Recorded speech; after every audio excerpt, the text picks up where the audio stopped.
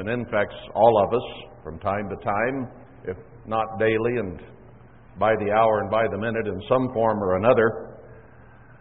You know, it's rare, I guess, when you get on a topic or a sermon where no one can really say, I know who he's talking about, because we do that pretty frequently. It can't be me, it has to be so-and-so that's drawing those comments. But in this particular topic, no one is exempt at all. It affects every human being who is walking the earth or who ever has walked the earth. And if you think you deal with fear in everyday life, let's go to Revelation 6 and see that we really haven't seen much yet. I want to introduce today's sermon here and with a couple of other scriptures that are parallel with it, so that we see that this is certainly a major, very major subject. One of the most important subjects that we could address, whether for good or for bad, is either a wrong or a right kind of fear, but certainly the overall topic is important. So we're talking about the time of the sixth seal here in verse 12 of Revelation 6.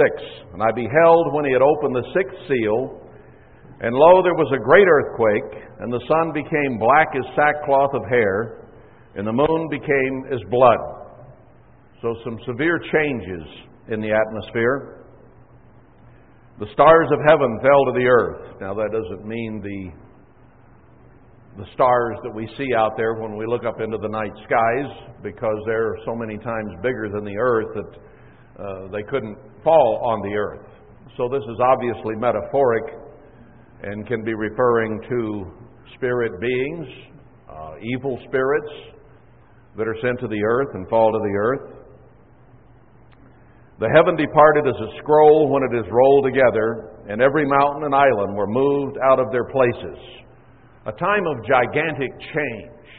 I don't know exactly, by any means, what John was seeing in a vision when he saw this, but these are the words he used to describe it. So to him it seemed like the whole heavens and the earth were turned upside down. Everything inside out and things falling that shouldn't be falling.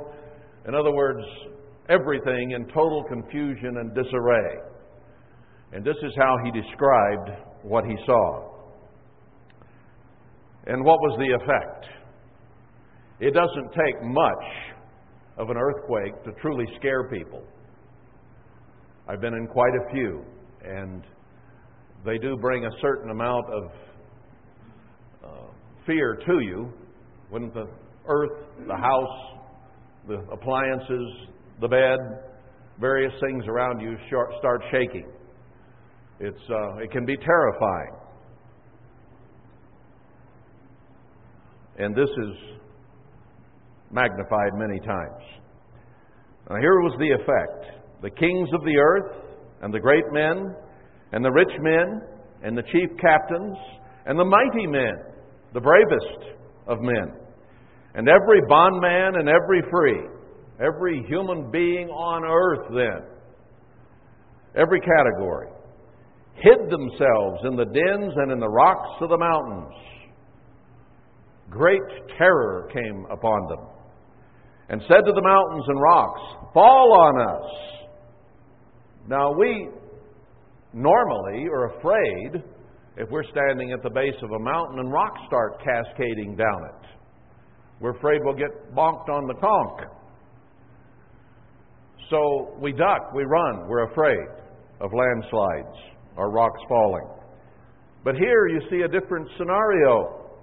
In this particular case, the fear is going to be so great of what is happening around people that they pray for the rocks to fall on them.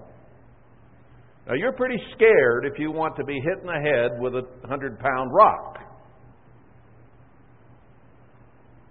That seems to be a good way to go instead of a bad way to go. Those are pretty fearful times. hide us from the face of him that sits on the throne and from the wrath of the Lamb. They are going to realize, they will have been warned by the church, by God's witness, for quite some time of what is coming. And they won't believe it. So when it does come, it will scare them. Fearfully scare them. And they know who is about to appear, and they will be very, very afraid.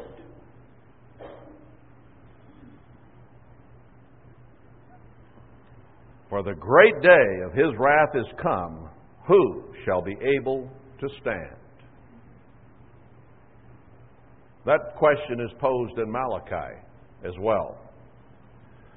We'll wind up there probably before this series is over. Well, let's go back there now, because it might slip my mind. It just came to mind. Let's go back to Malachi.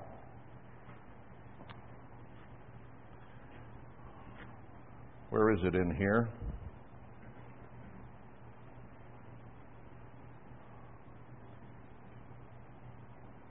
Now that helps a lot when you refer to something, then you can't find it.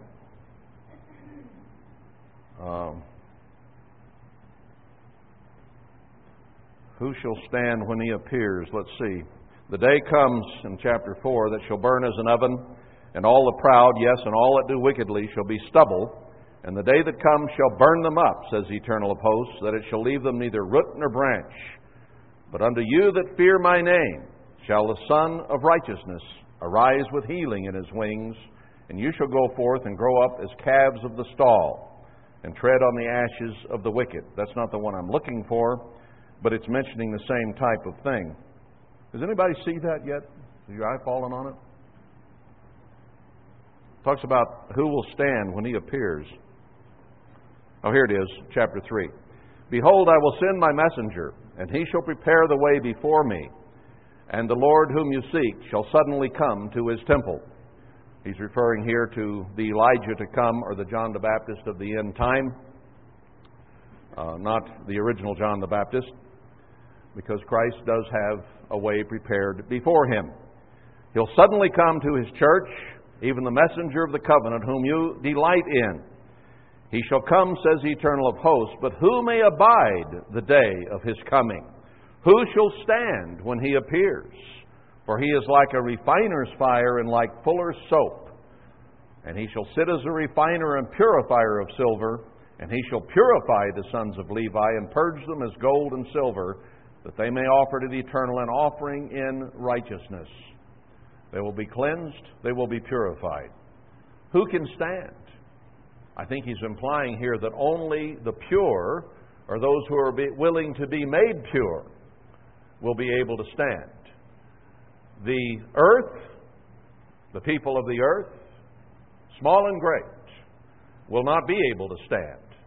Their consciences will suddenly smite them, and they know that Christ is a God of righteousness, and they will know that they are not righteous, and therefore they will run and hide under the rocks and pray that the rocks fall on them and kill them, because having rocks falling on you will be preferable to facing Christ himself.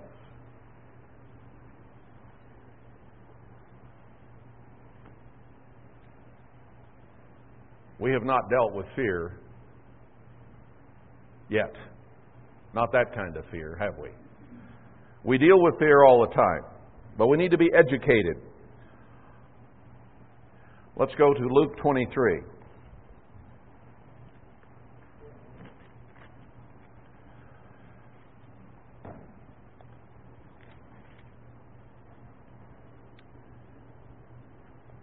Verse 20, let's go to verse 27. Luke 23:27. And there followed him a great company of people and of women, which also bewailed and lamented him. But Christ turning to them said, Daughters of Jerusalem, weep not for me, but weep for yourselves and for your children. Now, he knew he was going to die. They were aware he was going to die. He was prepared for that. Now, emotionally, he had some difficulty with it. And he even wished that that cup could be taken from him, but he knew that it couldn't. He had to go through with it. So he had conditioned himself to be able and willing to go through what was about to come upon him. But that doesn't mean that he didn't think about it, that he didn't have to deal with those human emotions. Because he had read, and he knew very well, Isaiah 52 and 3.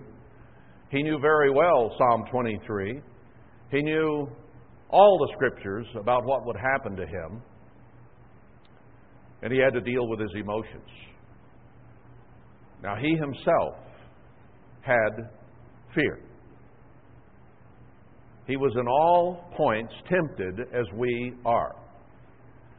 So those emotions, those feelings, that throat in your heart, or your heart in your throat, all the expressions we use about fear, and we have a lot of them, where something's scared out of us, or something's scared into us, or nothing is scared out of us, or various parts of our body. We have all kinds of expressions in the English language about fear.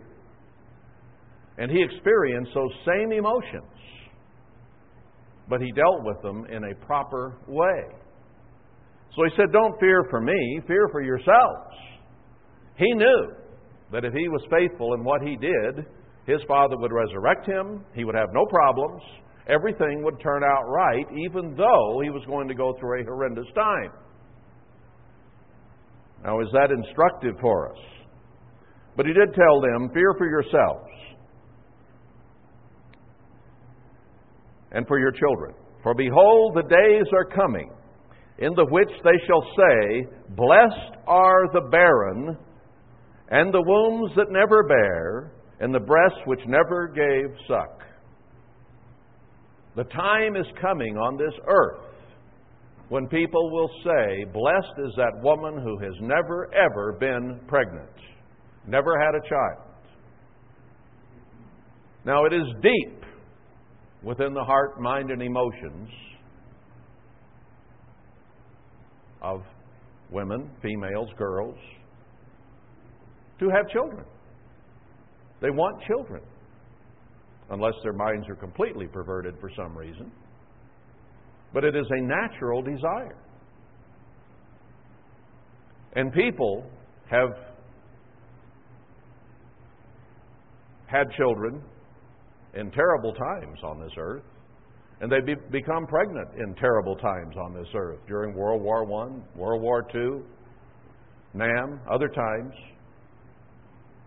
It has not gotten to the point where people would say, you're blessed never to have had children. To be concerned about, to worry about, to see slaughtered, raped, brutally murdered before your very eyes. That time is coming. Then shall they begin to say to the mountains, fall on us, and to the hills, cover us. That's how it's going to be. Let's go to Hosea. Now, is this just talking about the world at large? It said the small and the great, the kings of the earth, various ones of that nature. Here he's talking to the women of Jerusalem, so that gets it down to having to do with Israel as well, not just the heathen out there in the world, although Israel has certainly gone heathen. But let's go back to Hosea 10.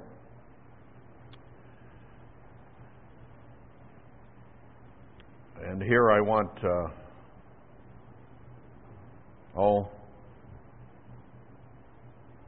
let's go to 10:7.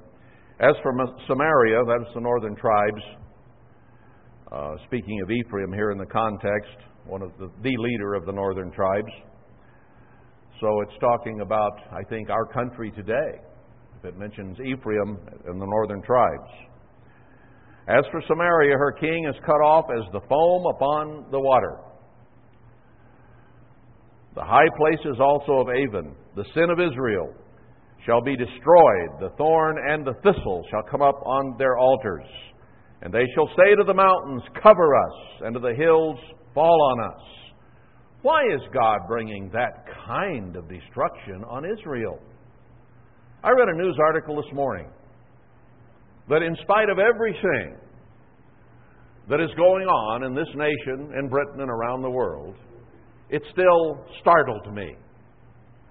It even shocked me. It was an article about British schools. And they are bringing people in and showing films on how to be a prostitute. They are giving specific information in the communities in which the school is located, in which they tell the boys in the class where all the brothels are, and they even give the ethnicity of the girls who work there and their ages and the prices in school by the English teachers.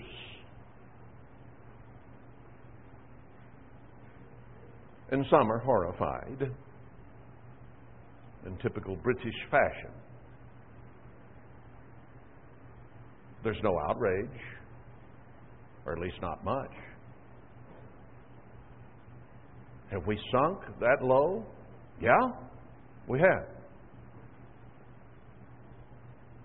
The commentator who wrote the article said, we're even worse than the Americans.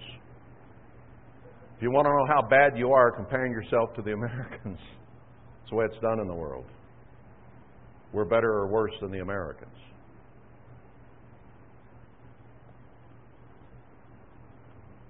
I don't think that's needed in schools, do you?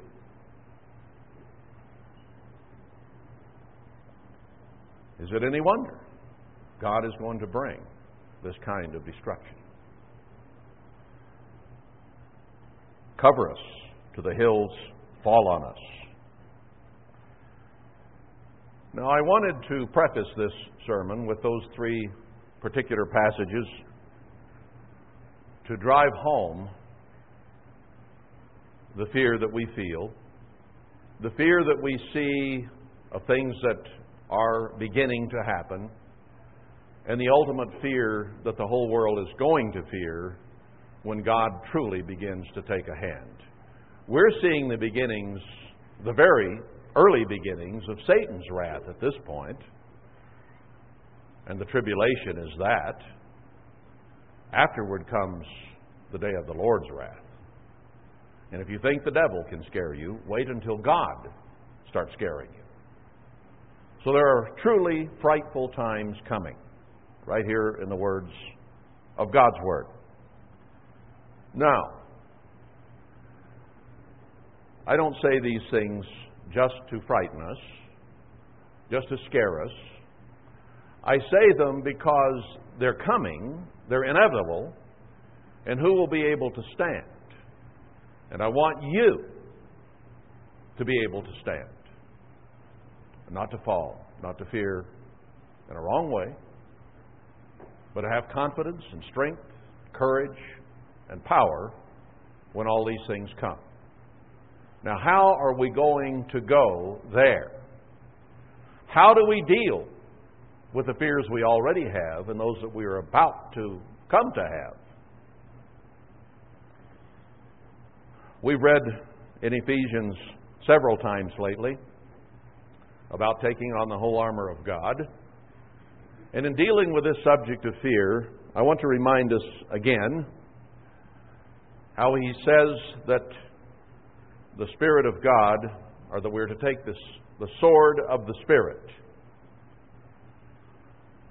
Now, when danger comes, a man who's trained with a sword feels much better with a sword in his hand instead of being barehanded.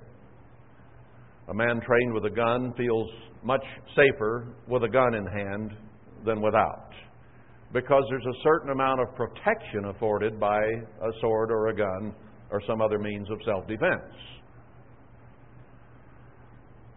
He says to take on the sword of the Spirit, and he defines then what the sword of the Spirit is.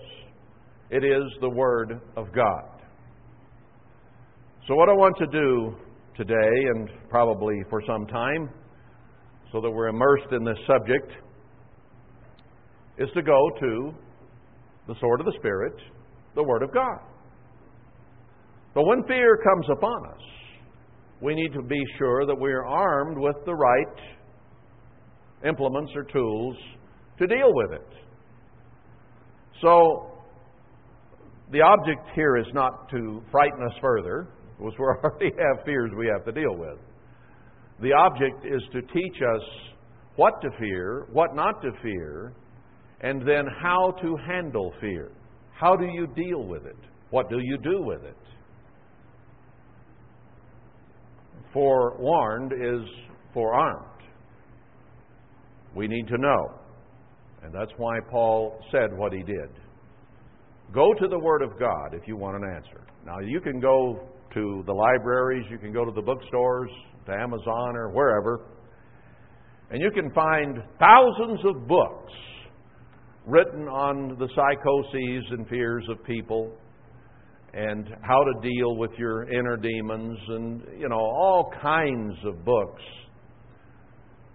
that deal with the frailties and fears of human beings.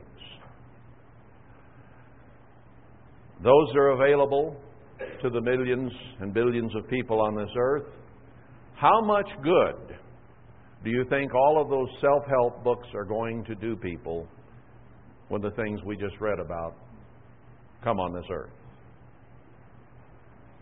None of them teach a proper relationship and fear of God.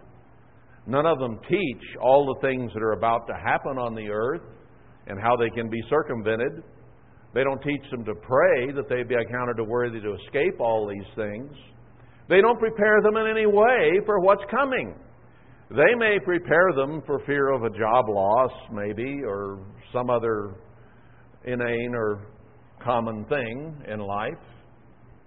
Fear of divorce or fear of death or whatever. They may give them some platitudes that will help them through those circumstances. Somewhat. But do they give them the real lessons that they need to see them through what we are about to witness and to come through it and be able to stand before God? The only place we're going to find that kind of instruction is right here in this book. The only place. That's why we take on the sword of the Spirit of God, the Word of God. Let's go back to the book of Genesis. We went there last week and we saw where fear first gripped mankind. Went through the story of Adam and Eve, how they sinned, and then became ashamed and afraid. So, fear started early with man. Maybe only a day or two after Adam and Eve were created, they came to know the stark fear of God and the shame and fear of one another and so on that mankind has experienced ever since. So let's move forward from there. Let's go to Genesis 15. We went through a series not long ago about turning our hearts to our fathers, Abraham, Isaac, Jacob, Joseph, Ephraim, specifically for us. And this story with fear is going to go back there. We're going to see some of the fears and overcoming of fear of all those people. Genesis 15, beginning in verse 1. After these things, the word of the Eternal came to Abram in a vision, saying, Fear not, Abram. Now God is fearful. Christ's eyes shine like the sun in its full glory. He is so righteous in comparison to us that it is fearful. And we will see and have seen and read, we all know those scriptures, where when people were encountering God, when He would appear or an angel of God would appear, it truly scares people. They fall on their faces in the case of righteous angels or Christ Himself. When demons appear, sometimes they fall over backward. It's a different type of reaction, but it's fear in any case. So when the Lord appeared to Abram in a vision, the first thing He said is, don't be afraid. Now, why did He say that? Because He knew Abram would be afraid. He knew he was seeing something he had never known or experienced ever before. And he knew it would scare him spitless. So He said, First of all, don't be afraid. I am your shield and your exceeding great reward. Now there's a great deal of comfort there. Some of us grew up in churches where we learned religiously to be afraid in a wrong way of God. Some churches teach solely a fear religion, where you're to be in terror of God. Because if you do this or you do that, you're going to hell. So hell and living forever in hell is one of their primary messages, because they want to scare the sin out of people. Now, they don't even know what sin is, but they want to scare it out of you. So it's one of their major tools. You know, there are minor tools that you use when you're building a house, maybe a plumb line or something, plumb bob. You use that occasionally. You use a hammer and maybe a screwdriver or a pair of pliers very frequently. And in some churches, hard shell Baptists, the South, sometimes the Catholics, various ones, they use hell a lot.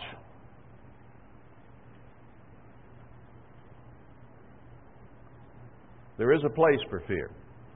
But we need to grasp what God first said to Abram the first time he came to him. I'm not here to destroy you. I'm not here to hurt you. I'm here to be your shield. That keeps hurt from coming to you. I am here to be your shield and your exceeding great reward.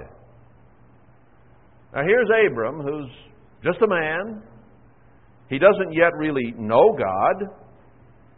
He doesn't yet have a real relationship with God, just as we didn't either at some point in life. And then we began to come to know God somewhat.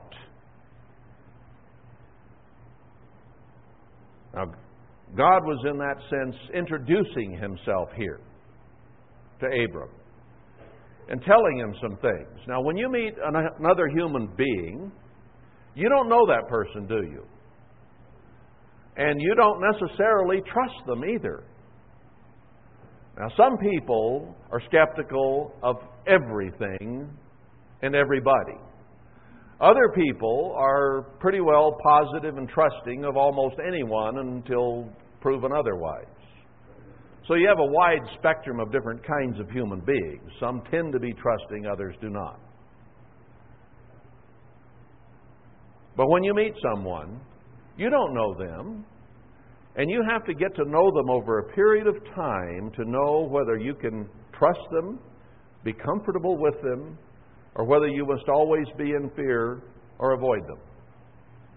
And it takes time to come to know someone well enough to trust them. Doesn't come easy, does it? Now, God is the same way, and we need to understand that. That's the way God approached Abram here. Look, you don't have to worry and be afraid of me. I'm here to help you. But we as human beings, if we've been burned before, say, wait just a minute, we'll see. I'm from Missouri, show me. Or whatever we say. But we want to see the proof of the pudding, don't we? We want to know. Now, our beginnings of our relationships with God are very rudimentary. It takes time to come to even trust God, doesn't it? You have to see Him perform. You have to see that you don't get zapped immediately the first time you do something wrong. You have to, over a period of time, learn of the mercy and forgiveness of God and how great it truly is. Most of us have thought things or done things, even since we've been in the church, that have made us wonder if God is about to zap us, strike us dead. But He doesn't. And we learn. Now, it can do one of two things.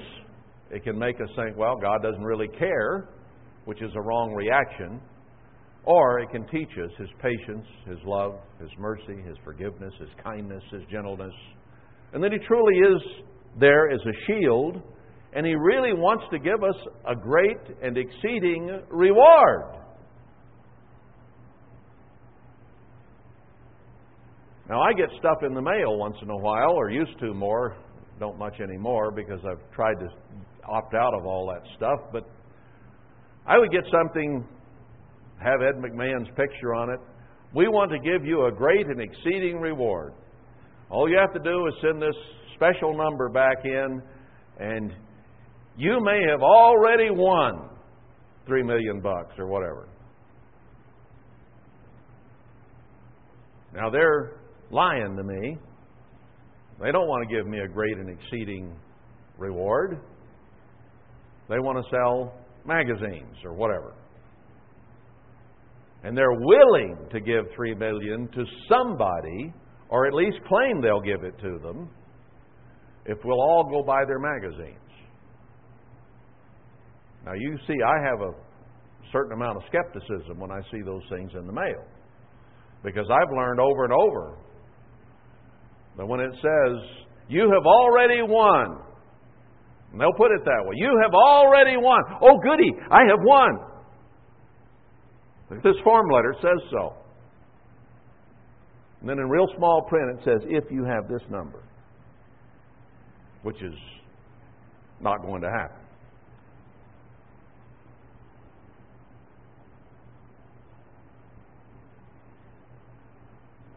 We have so much difficulty trusting people because people are not trustworthy.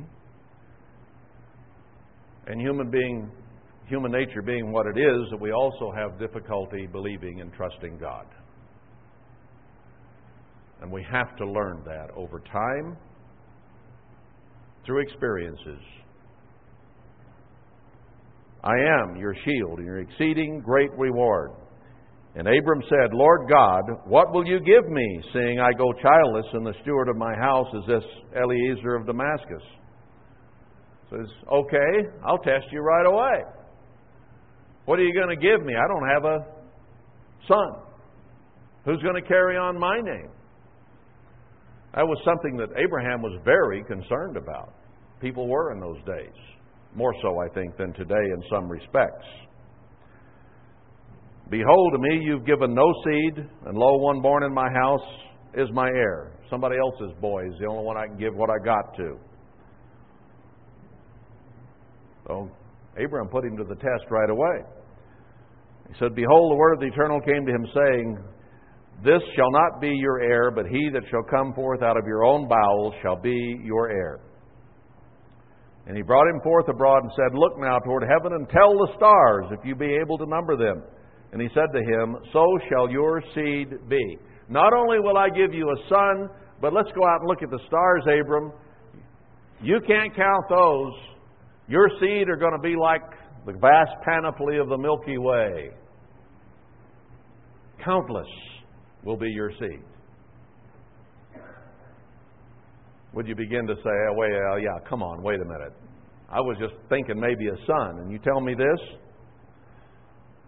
That would be the reaction of a lot of people. And he believed in the Eternal. And the Eternal then counted it to him for righteousness. Well, God said, this is going to happen. And then He made Abram wait a long time before it happened. He was going to let him go through all the ups and downs and emotions that come upon us when we've been promised something and it doesn't come right away. It reminds me a bit of us in the church who had the cry, wolf, wolf, over and over, and how many gun laps did we go through? And it didn't come. How many dates were set that didn't work out? There have been a lot of ups and downs. Been a lot of emotions, go a lot of different ways for anybody that's been in the church over a period of 30, 40, 50, 60 years. That which we expected has not yet come. Even the destruction at the end of the age has not yet come. Now we're getting down to the point it looks like it is almost upon us. And that which we anticipated and wanted to see happen so we could get to the other side now scares us. But God is busy building a trust, a patience, a looking to Him. To us it may seem interminable. To us it may seem like, wow, when is it ever going to happen? Maybe frustrating. He says it will be so frustrating that some will even give up. It says that because sin will abound, the love of many will turn cold in Matthew 24.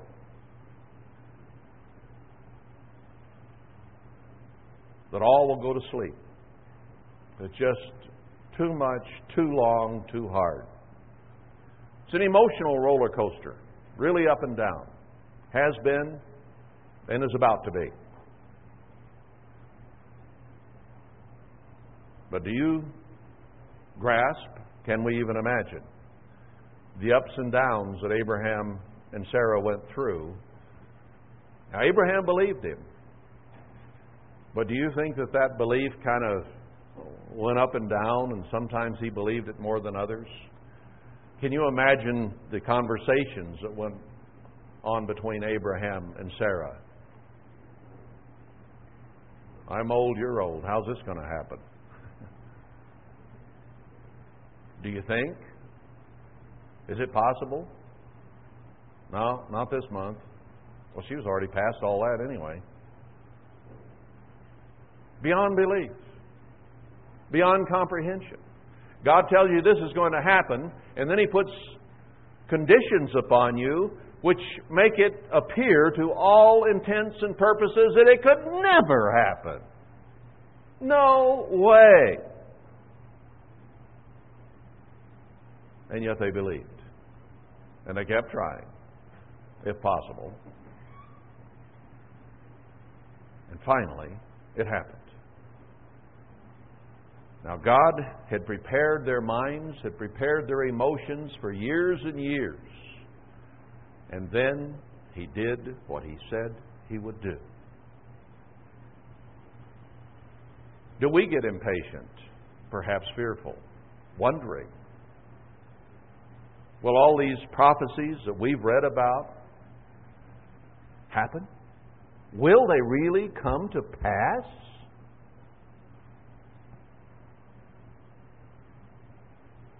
We're in a bit of a lull in the action at the moment, as we've spoken of recently several times.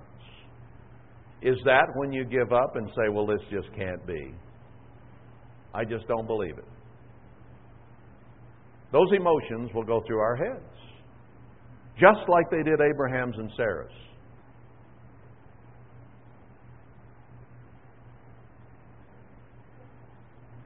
Nothing's happening. Nothing's going on. Not tonight, honey. Dead as a doornail. Still no action. Years and years went by. When you compare what they went through to what we've gone through so far, it's really not that much, is it? By comparison. And yet, it's still here, and it's still us. And we still wonder, and we still waver, and we still fear. And we even begin, once in a while, to, oh my, this can't be. How much do we trust the sword of the Spirit, the Word of God? We have seen things in here that other people have not seen. We have seen how they apply to us in ways that others have not yet seen. We know what is going to happen, don't we? I've read it so many times. I've gone over it hundreds. I've gone over it thousands of times, literally. All those scriptures. They're there, and they're in the Word of God. And yet, still, once in a while, we'll waver a little bit. We have to go back and read it again and be sure that's what it says and try to grasp, well, when and where and how is this? Most people just write all these prophecies of the end time off into the millennium. But we've seen too much how they're in the time of the two witnesses and of the regathering of the church and so on before Christ ever comes, haven't we? We know it. That's why we're here. We know those things are true. Just as Abram and Sarah knew that God had said it, so it had to happen. They just didn't know when. And the when can make you doubt almost anything, can't it? Because if it doesn't happen, how and when you think, then you begin to doubt.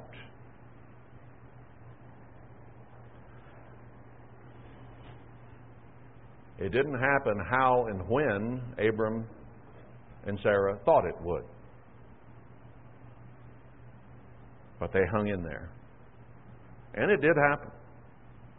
Isaac was born. And God gave them a warning. He gave them a little encouragement toward the end, said, didn't he? A year from now, it'll happen. And it did.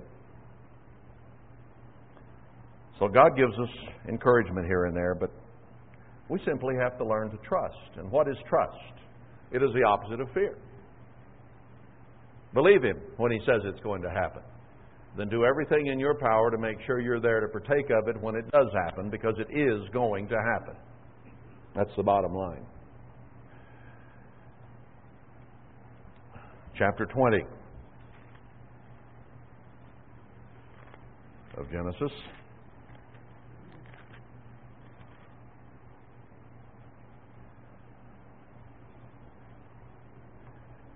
Now, this is the case where Abraham had become Abraham, and his wife was a very lovely lady, and he was afraid of what would happen when Abimelech saw her, so we've been over the story recently. He lied. Go down to about verse 11. Well, verse 10. Abimelech said to Abraham, "What saw you that you have done this thing? Why did you lie? And tell me she was your sister." And Abraham said, "Because I thought, surely the fear of God is not in this place, and they will slay me for my wife's sake." Now, Abraham had learned some things about fear, and yet I think that God put this example in here for us because as righteous as Abraham became, as high a position as he is going to have in the kingdom of God, and he is going to be there, and he is going to be ruling, he had to deal with his everyday fears.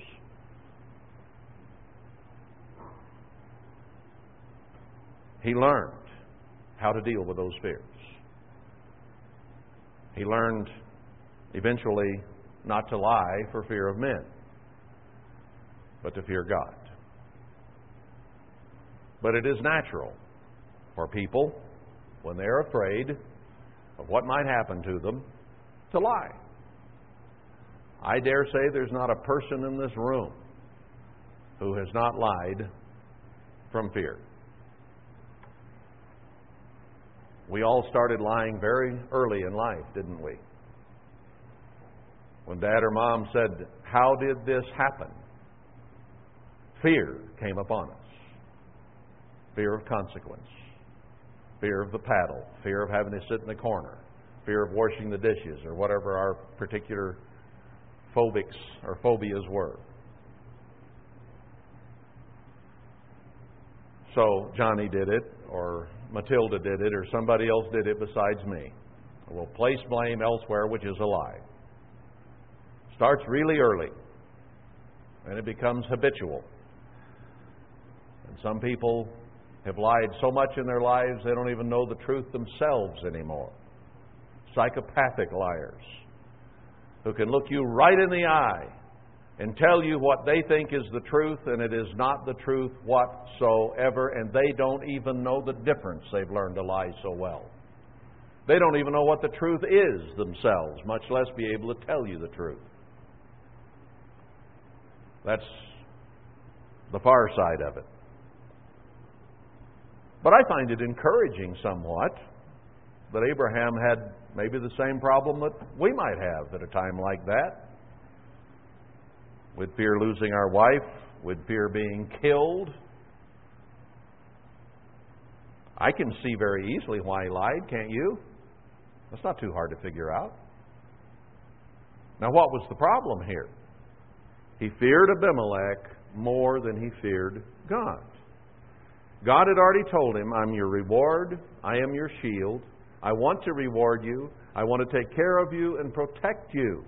Isn't that the very first thing he said to him is, I am your shield, to protect you from what might come.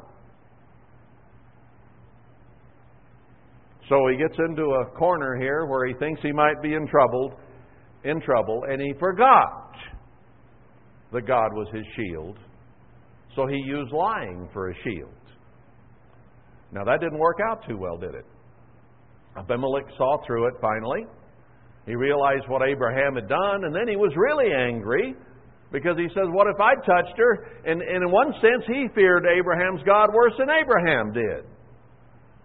I might have to deal with your God if I touch you.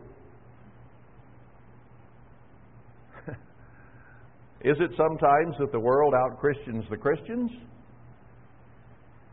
And their approach and attitude and fear of God? Sometimes that's true. It's true right here. But notice how God immediately gave up on Abraham. Abraham, you lied, you broke my commandment. Zap! Abraham died in his tracks, didn't he? No. He had a lesson to learn. He crossed this bridge again later on in his life. Is this the first or second time? He did it twice anyway. God is merciful. God gives us a chance. He lets us learn. He tries us. He tests us. We fall on our nose. We make mistakes. And yet, we go on. Because He is not here to destroy us. God doesn't hate us. God loves us. And therefore, He's willing to put up with us until we learn better. And He'll keep putting the same stuff on us until we learn better. He'll just let it happen over and over and over again. How long does it take? What are those little inflated things we had that were weighted on the bottom when we were kids, and you'd keep batting them and they'd knock them over and they'd bounce back up, knock them over and they'd bounce back up? I don't remember. But it's kind of like human beings. We keep getting knocked over. Hopefully we keep bouncing back up. But every time we get hit by the vicissitudes of life, it tends to bowl us over. There's a lot to learn here about Abraham and about God. He's the father of the faithful. And yet he wasn't always faithful, was he? Yet he learned in time to be faithful. He had a lot of faithfulness in himself, but not entirely. Much to learn here. 21:17. God heard the voice of the lad. Now this was Hagar's child. Remember, Hagar got kicked out in the desert by Sarah. I don't want this woman around anymore. God heard the voice of the lad, and the angel of God called to Hagar out of heaven and said to her, "What ails you, Hagar?" Now the angel knew exactly what ailed Hagar. The angel had witnessed Hagar being run out into the desert by Sarah, disavowed, disassociated, excommunicated, whatever you want to say, run out of town on a rail, tarred and feathered, basically. What's the problem, Hagar? Fear not.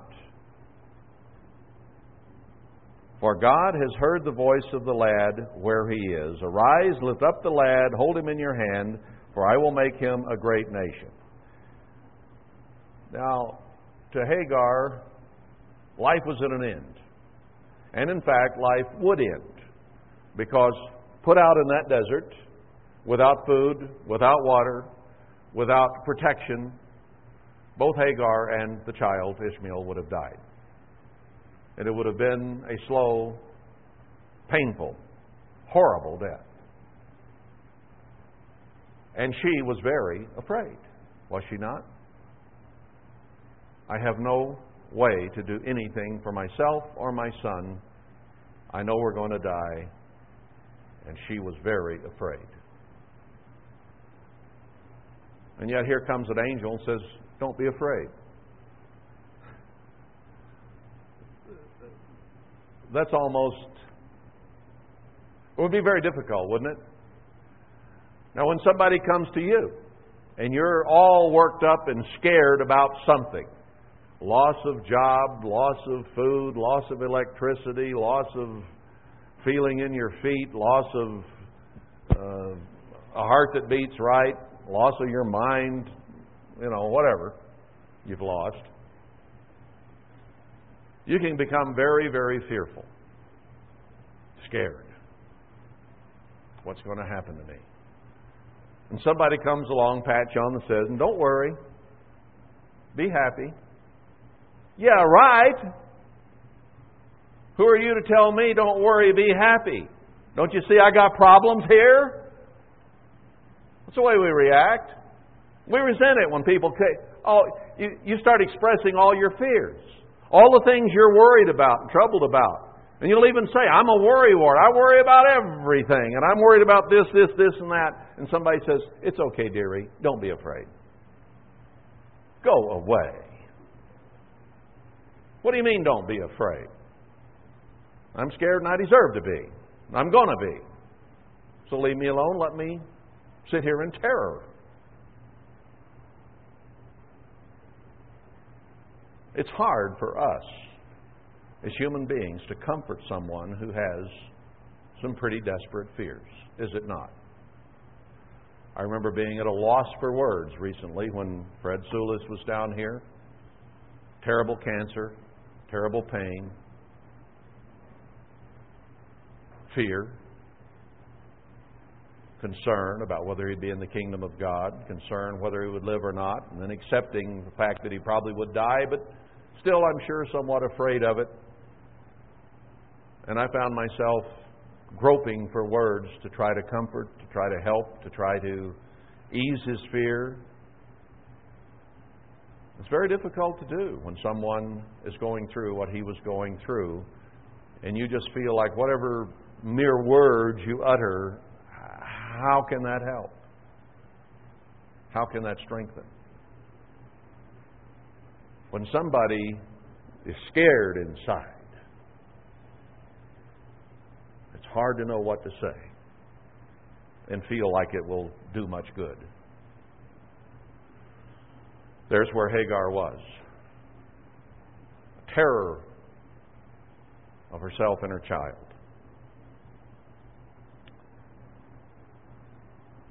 Now, Hagar was not the chosen one of Abraham. Ishmael was not the chosen one, chosen seed that God would use. It was to be through Sarah and Isaac, not through Hagar and Ishmael. So she had a problem there. She felt discriminated against. She felt hated. She felt God was playing favorites. She had all kinds of psychoses and fears. Those became a totally different race of people. And Abraham's seed and Ishmael's seed have hated each other ever since. It's become a racial issue. And racial issues are very, very difficult to overcome because there's hurt and fear involved. Fear of how people will react. I've gone into foreign countries where everyone was a different color and a different shape and everything else than I was. Different language. It's a bit scary. You don't know how they're going to react to you. It's even getting worse now because everybody hates Americans, so I don't even want to travel any more than I absolutely have to.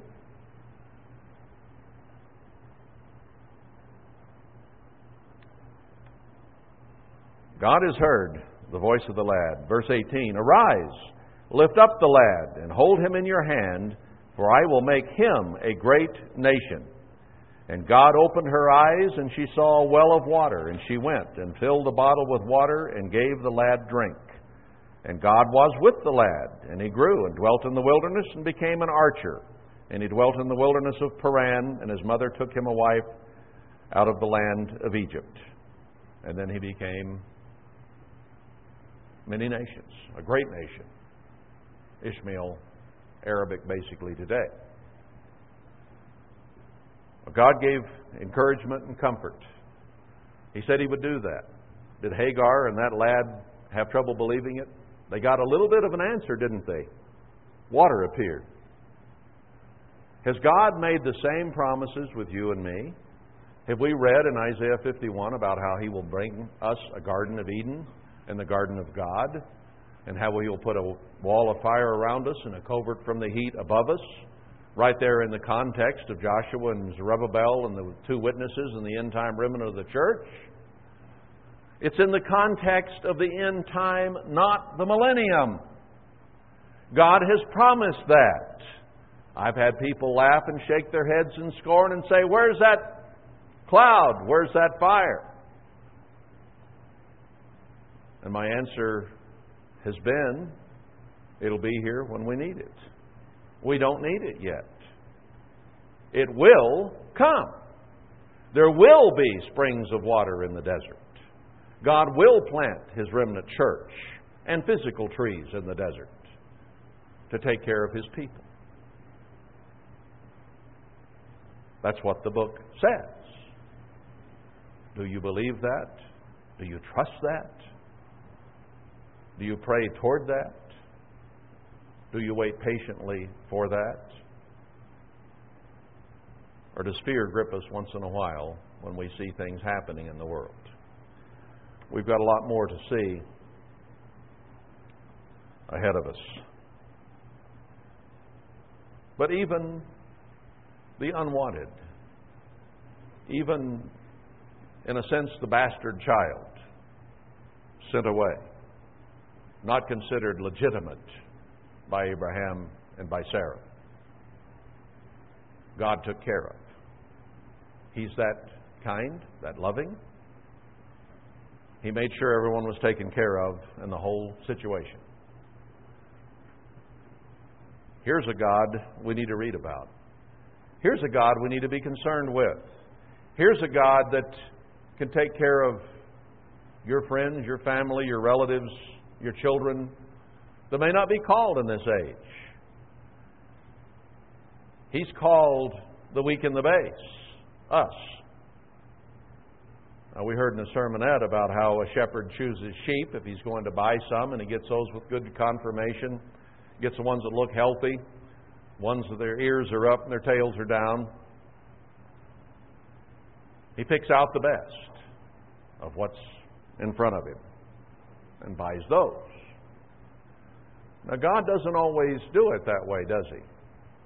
He looks down at the earth and says, well, that one's mighty and noble, looks pretty good. That one's pretty smart, pretty educated. Now there's one that's kind of sway back and three-legged. Not very bright, gets in trouble all the time. Think I'll have that one. Kind of shaped funny too. It's the kind He's looking for. It's the kind He wants to transform. It's the kind that normally and naturally ought to be fearful. Not very bright, not very good looking, kind of sway back and stupid. That one I can use. I'm going to show the mighty and the noble how I can take this one that has all kinds of psychoses and fears because they barely can make a living, barely pick one foot up and put it in front of the other and get through life, and they're afraid of all kinds of things. I'm going to teach them not to be afraid. I'm going to teach them to lie down in green pastures and walk beside the still waters. This is one I can use. Don't be afraid. I'll take care of you. But then we have trouble believing that. And we fear anyway. We tend to be worrywarts to one degree or of another. God wants that to go away. He wants us to have confidence, and faith, and trust. And doesn't He give us a little now and then? He didn't make Hagar's whole world turn into a Garden of Eden at that point, but He showed her enough water to get her to believe Him through the angel. God doesn't always heal us right now. Sometimes we get frustrated. But sometimes He does intervene, doesn't He? And He takes away a certain amount of pain. He gives us a certain amount of relief so that we can stay alive and deal with it. There should be enough when we see those things happen that it renews and increases our trust and our faith in Him, that ultimately this is going to turn out right. Sarah will get pregnant and have a child. We will bring forth the man-child. We will become righteous. We will have the blessings of God. It will happen and we'll be in the kingdom of God. Because He's able to take that which is nothing and make it into something. But He doesn't do it immediately. It doesn't matter where we go in this Bible, and I may stay on this and we may go through all of it. I don't know how much.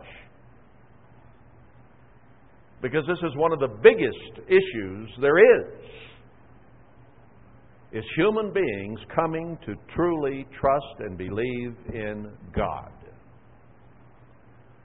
It goes all the way back to Adam and Eve, and it has to do with every person who's drawn breath ever since, and maybe even especially those who are facing the end time and all the horrors that are talked about in all the prophets and even in the book of Revelation at the end of the whole thing. It's the hardest lesson that human beings have to learn. Is not to trust in the hand of man or anything else or in themselves, but to trust and believe in God. And He will put us through unimaginable things to get the lesson through to us and to bring us to that kind of belief. When He comes, He will be a refiner's fire. Who will be able to stand? You will. You will. Because He's refining you now. He's putting you through the fire. He's putting you through the paces. He's giving you trials, troubles, difficulties. He's allowing illnesses. He's allowing mental problems. He's allowing financial problems. He's allowing any kind of problem you might imagine. And what do every one of those troubles you face generate within you? Fear. Undoubtedly, unquestionably, and almost constantly. We fear anything and everything you can imagine. And the transition from that to absolute, total trust in God is what we're up against. As we begin to deal with our fears, as we begin to put our fingers out and trust God, little by little by little, I can trust Him with this, I'm not ready to trust Him with that.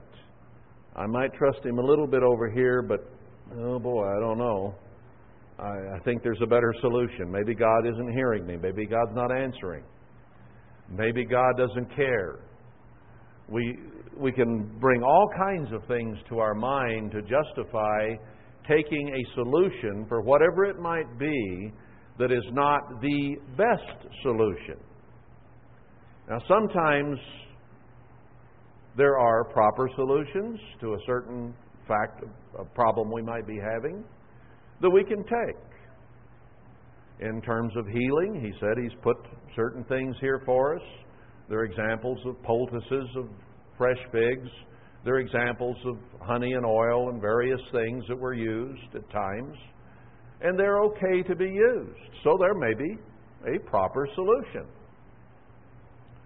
And then the medical world has a vast panoply, a cornucopia, if you will, of all kinds of remedies for anything you want to name. Pick your poison. They got one for your situation. Someone asked me just recently, well, should I do this? Should I do that? Is this a proper procedure to let the medical world take? I've been asked that question dozens, hundreds of times perhaps over the years. And my conclusion is this: I'm not going to tell you.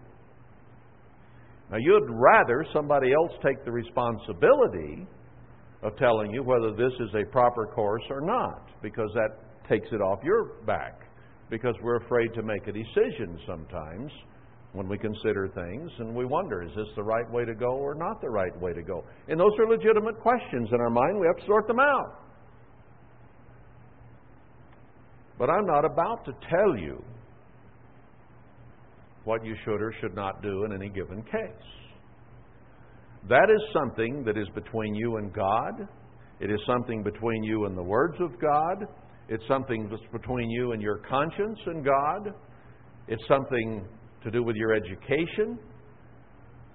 And it has everything to do with how much you trust God with your health and wealth and life at any given moment in time. And that's something that can only be learned through a lifetime of facing all kinds of different situations and working at coming up with the best solution. What would God most desire of me? What would be not the worst, the sort of okay, the good, the better, or the best solution here? That's something He has you work out with fear and trembling.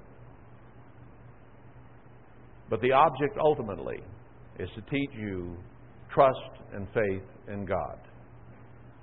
And it begins very small. And it has to grow and grow and grow.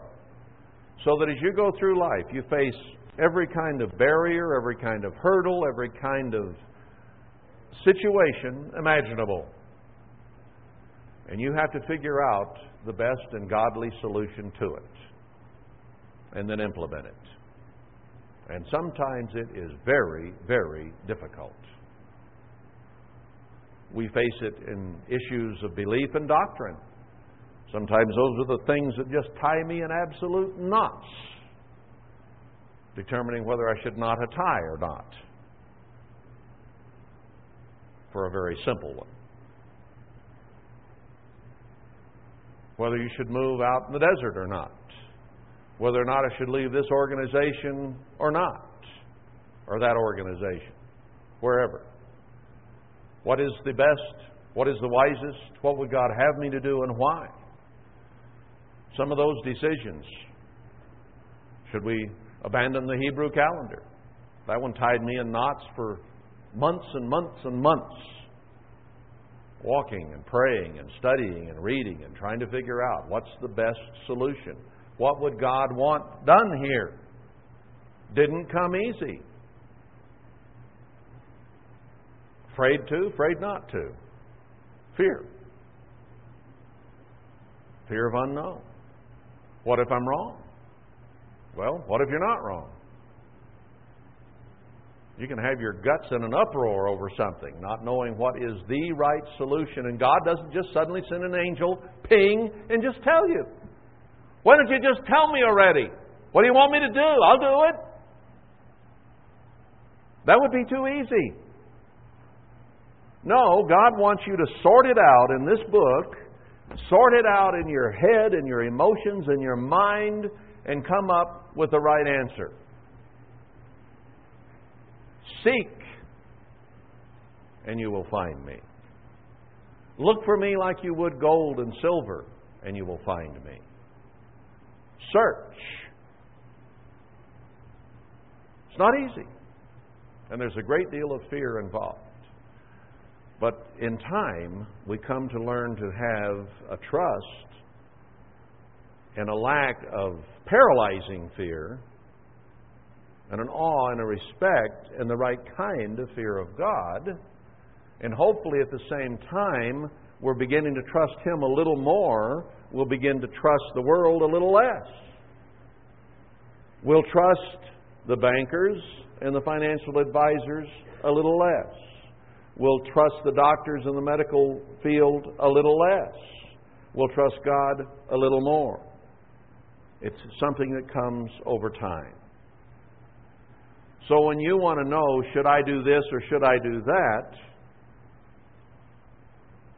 a minister needs to have enough wisdom to say, I'm not going to give you that answer. That's something you need to answer yourself. That's something you need to struggle with and read the Scriptures with and get on your knees and talk to God about until you come up with the right answer. That's part of growth and overcoming. See, God is not going to take a group because they're in a group. There are a lot of the churches of God out there who say if you're in this group, everything's going to be A-OK. God does not do that. Each man will answer to God. Each of us, in that sense, is an island. Now, we need each other so that we're not alone. We need each other to encourage and help us and inspire us and strengthen us. We need each other to set examples. We need to sharpen each other as iron sharpens iron. Yes, we need each other. We really, truly do. But we also have to stand before God alone. I don't care how many people you have standing around your deathbed, you will die alone. It's your life that is slipping away, not those people around the bed. They can do their best to try to encourage you and strengthen you to trust in God and know that everything will be okay in the resurrection. But they don't know what to say. They try. But it's you and between you and God. That's where it is. And no one can cross that bridge but you. Be prepared. Know what this book says. Sort out the answers. There was a time when in worldwide much of the ministry tried to live your life for you. Tried to help you with every little decision. What kind and what color of car or shirt or whatever. What was in your kitchen cupboard. What was wrong? You can't live someone else's life for them. You can't make their decisions for them. You can't take that responsibility off their back or they'll never learn responsibility. They'll never learn wisdom and how to make right decisions. Let them live in fear to one degree or another. Let them. God has put that on them so that they might learn even the hard way how to make right and wise decisions. Now, it's our job, if we stand here to teach you the ways of God, to point out the Word of God, to expound the Word of God, to take a subject like fear, which is all through the Bible, a subject like fear, which is in every one of us, all kinds of fears and psychoses. It's our job to point those Scriptures out and to show you the examples of how people in here handled it, how God handled certain situations. It's our job to show you those, and then you have to apply those things to your life to make wise and proper decisions in every facet of your life. Sometimes you will make good decisions. Sometimes you will make bad decisions. Sometimes you'll be blessed for the decisions you make, and sometimes you'll get a boot in the rear. It's just the way it is. How did Christ learn? He learned by the things He suffered. He learned compassion. He didn't sin, but He had things to learn about compassion, different aspects of love, different aspects of mercy, so that having lived this life and had to go through the agony of making right decisions, He saw things on this earth He wanted as a human being that He could not have. He had to learn to make right decisions. He had to suffer the agony of telling Himself no. And it was very difficult at times. Very difficult. Because you want what you want, don't you? And we'll go to great lengths to get what we want as human beings. He learned by suffering, by denying Himself. And sometimes it was very difficult because He was at all points tempted as we are. There is nothing that you have ever desired or wanted or been tempted to think or do that Christ Himself did not go through. Every desire of the flesh that any of us have ever felt, He had. The difference between Him and you and me is He never gave in.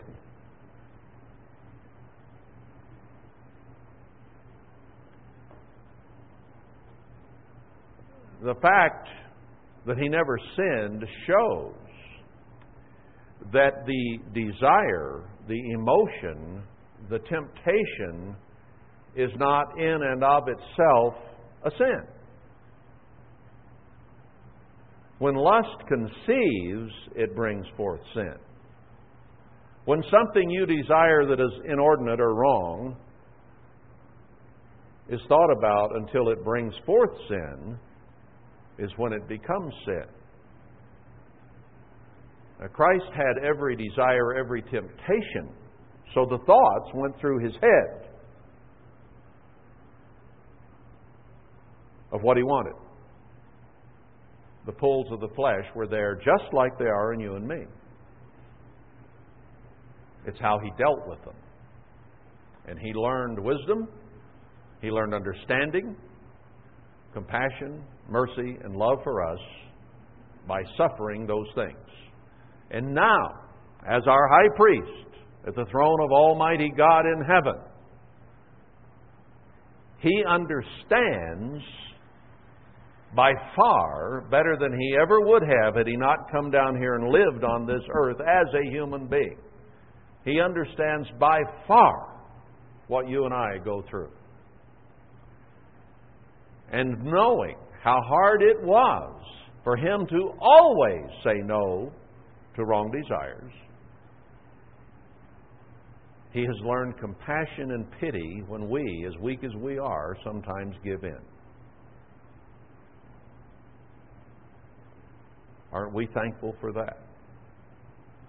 Because when we sin, that creates fear too, doesn't it?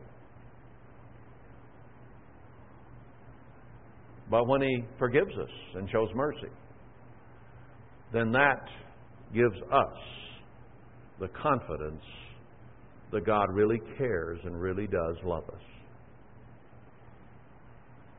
That a sin that should bring death brings mercy and forgiveness and love. Now, it's easy to despise that. There's even a scripture that says, because, it's in Ecclesiastes, because punishment does not come immediately upon us, the moment we do something wrong, then men begin not to fear God. So they take God's compassion and mercy and forgiveness as consent to keep doing what they're doing. So eventually, That lesson will also have to be learned. Is don't mistake God's mercy and forgiveness for uncaring or allowing. That's a major lesson we have to learn.